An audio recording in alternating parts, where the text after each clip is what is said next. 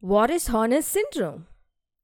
Horner's syndrome, named after the Swiss ophthalmologist Johann Friedrich Horner, happens due to error occurring in the sympathetic nerve supply towards one side of the face.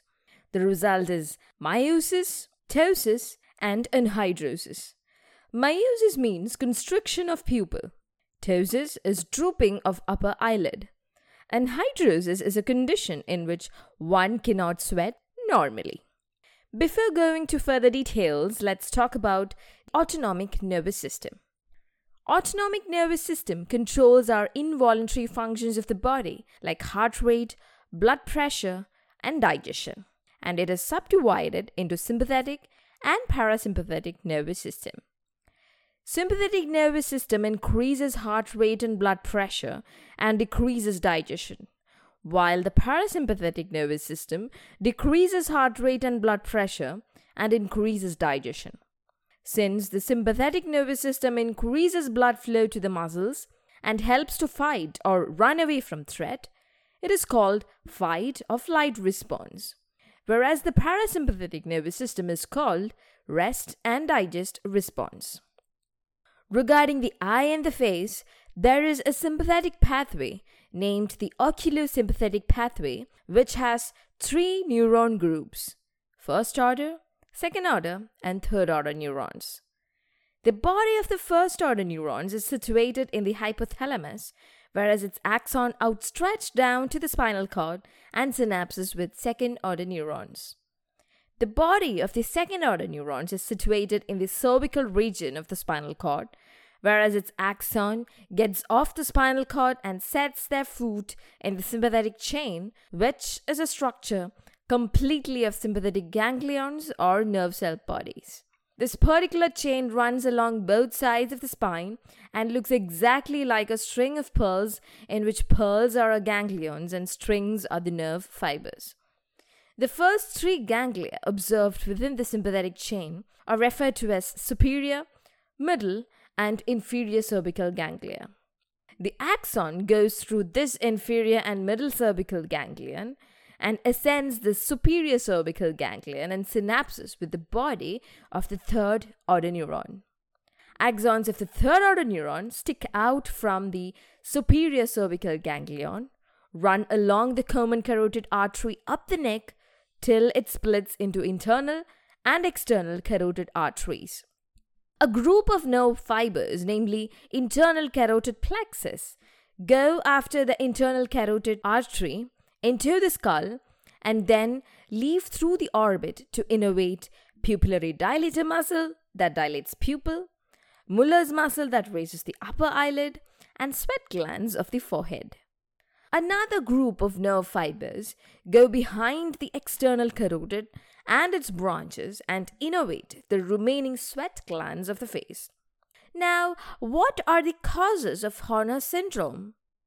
When damage occurs to first, second, and third order neurons in the oculosympathetic pathway, Horner syndrome arises.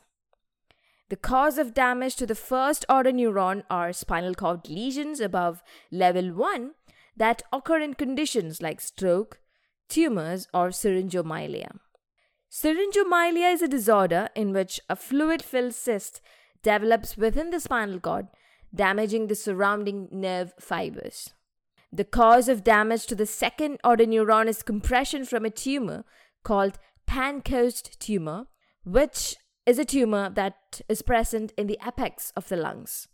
The cause of damage to the third order neuron is dissection of the internal carotid artery, which occurs due to damage to the internal carotid artery wall. What are the symptoms of Horner syndrome?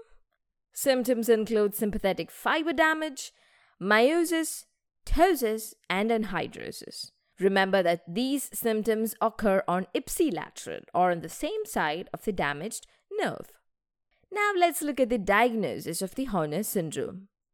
An eye drop test that makes use of cocaine or upreclonidine can be done to diagnose Horner syndrome.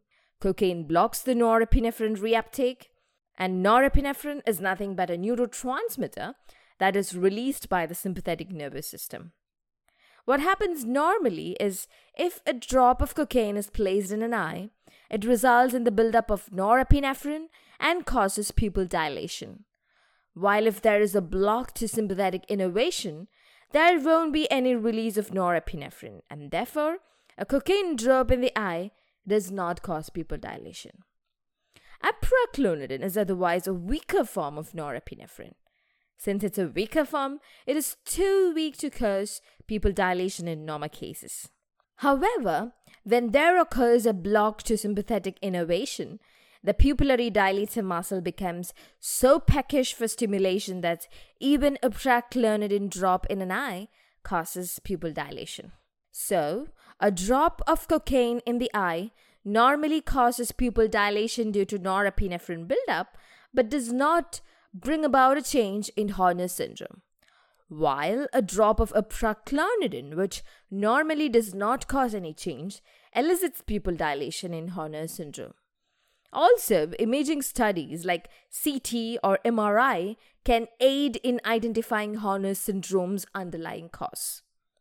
What is the treatment of Horner syndrome? Treatment depends on the underlying cause of Horner syndrome.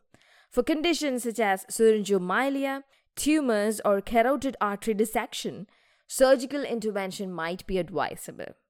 Okay, as a quick summary, Horner syndrome occurs when there is a disruption of the sympathetic nerve supply to an eye. Symptoms are miosis, ptosis, and anhidrosis. Horner syndrome can be diagnosed by an eye drop test, which contains cocaine or apraclonidin. CT or MRI imaging studies are also indicated to find out the cause. The treatment of Horner syndrome depends on the underlying cause. Surgical intervention may be advisable for conditions like syringomyelia, tumors, or carotid artery dissection.